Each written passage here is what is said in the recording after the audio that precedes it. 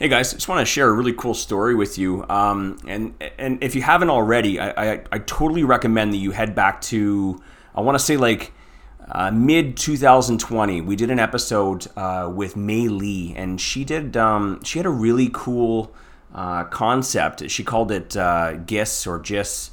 I still laugh every time I hear it, but it's GISS, okay? And what it was is, I believe it was gifting, investment, savings, and spending. And the concept was that this is for your kids. So lots of people ask, when should I start, teaching my kids about money, or when should I start teaching them about real estate investing? And she was teaching this to her kids at a very early age. It was under 10 for sure. And I really liked it, so I definitely head back and listen to that episode. It's so fantastic. But we ended up taking that and we kind of modified it a little bit with our 5-year-old, and we wanted to start applying that. We wanted to start teaching her, basic concepts of savings and investment and as we call fun money. So what we did was we took 3 piggy banks, and one of them says fun money, and one of them says investments, and one of them says donations. So the investments, we kind of call it savings for her. She's still a little bit young, but it was fun money, savings, and donations. And we wanted to add that little extra element in there of donations because we wanted to basically show her that it's also important to give back.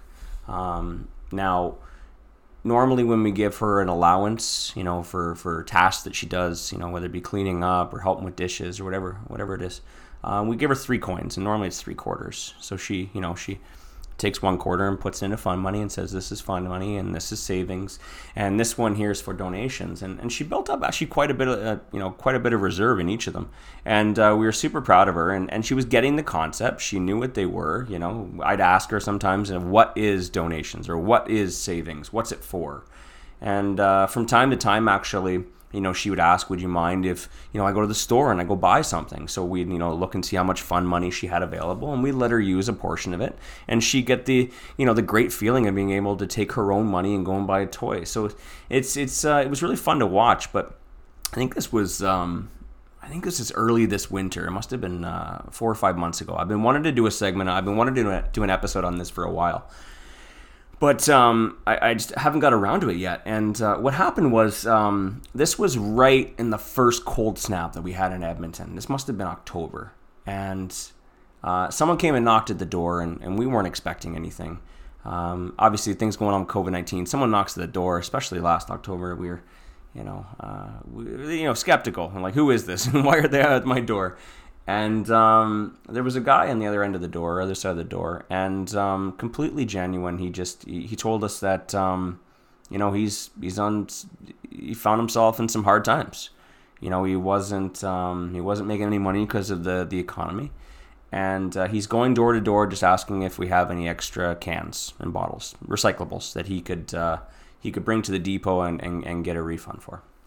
And I mean, I'm going to keep my personal opinion on donations and that kind of stuff out of this, but I'm a pretty decent judge of character, and I can normally tell when someone is actually in trouble and when someone's just, being lazy and they want to, just want a handout. This person legitimately was walking around in the cold, freezing, asking for bottles. He wasn't asking for a handout. He's asking for something that maybe we had that we weren't using. So I admired that. I admired his courage for that. So we had a bag, and we always keep a bag at the side of the house, and from time to time we'll go drop it off. And so I gave him that bag, and I mean, there must have only been maybe $4 worth of bottles in there. So I kind of felt bad. So I keep a little bit of cash in the house as well. So I went and grabbed $20, and I thought, what, I'm gonna give him $20 as well. Hopefully that'll kind of help him out for the day. And there was something really cool that my daughter did. She's never done anything like this before. And what she did was she asked, would I be able to give him my money out of my donations? And, as a parent, geez, I'm almost kind of tearing up just thinking about it.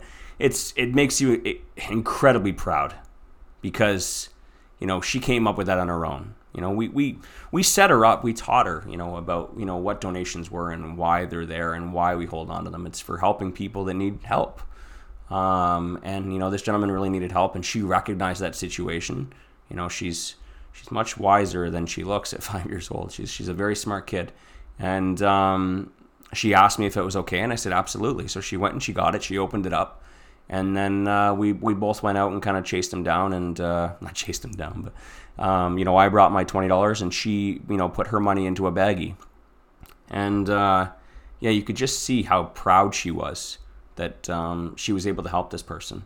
And I highly recommend you listen back to that podcast back in mid 2020 with Mei Lee. I mean, it's really cool. It's really cool to see your kids grasping that. It's really cool. I mean, if you can instill that in them when they're young, I mean, you're setting them up for success and being a good person.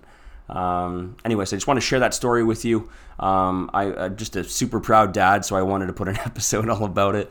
But for anyone asking about, when should I, start introducing my kids to money and savings and those concepts, I mean, I think as soon as they can start counting, I'd say, 4 or 5 years old, 6 years old. We started it when she was, when she just turned 5 years old. So if you guys enjoyed this, definitely share it with all of the other real estate investor moms and dads in your circle.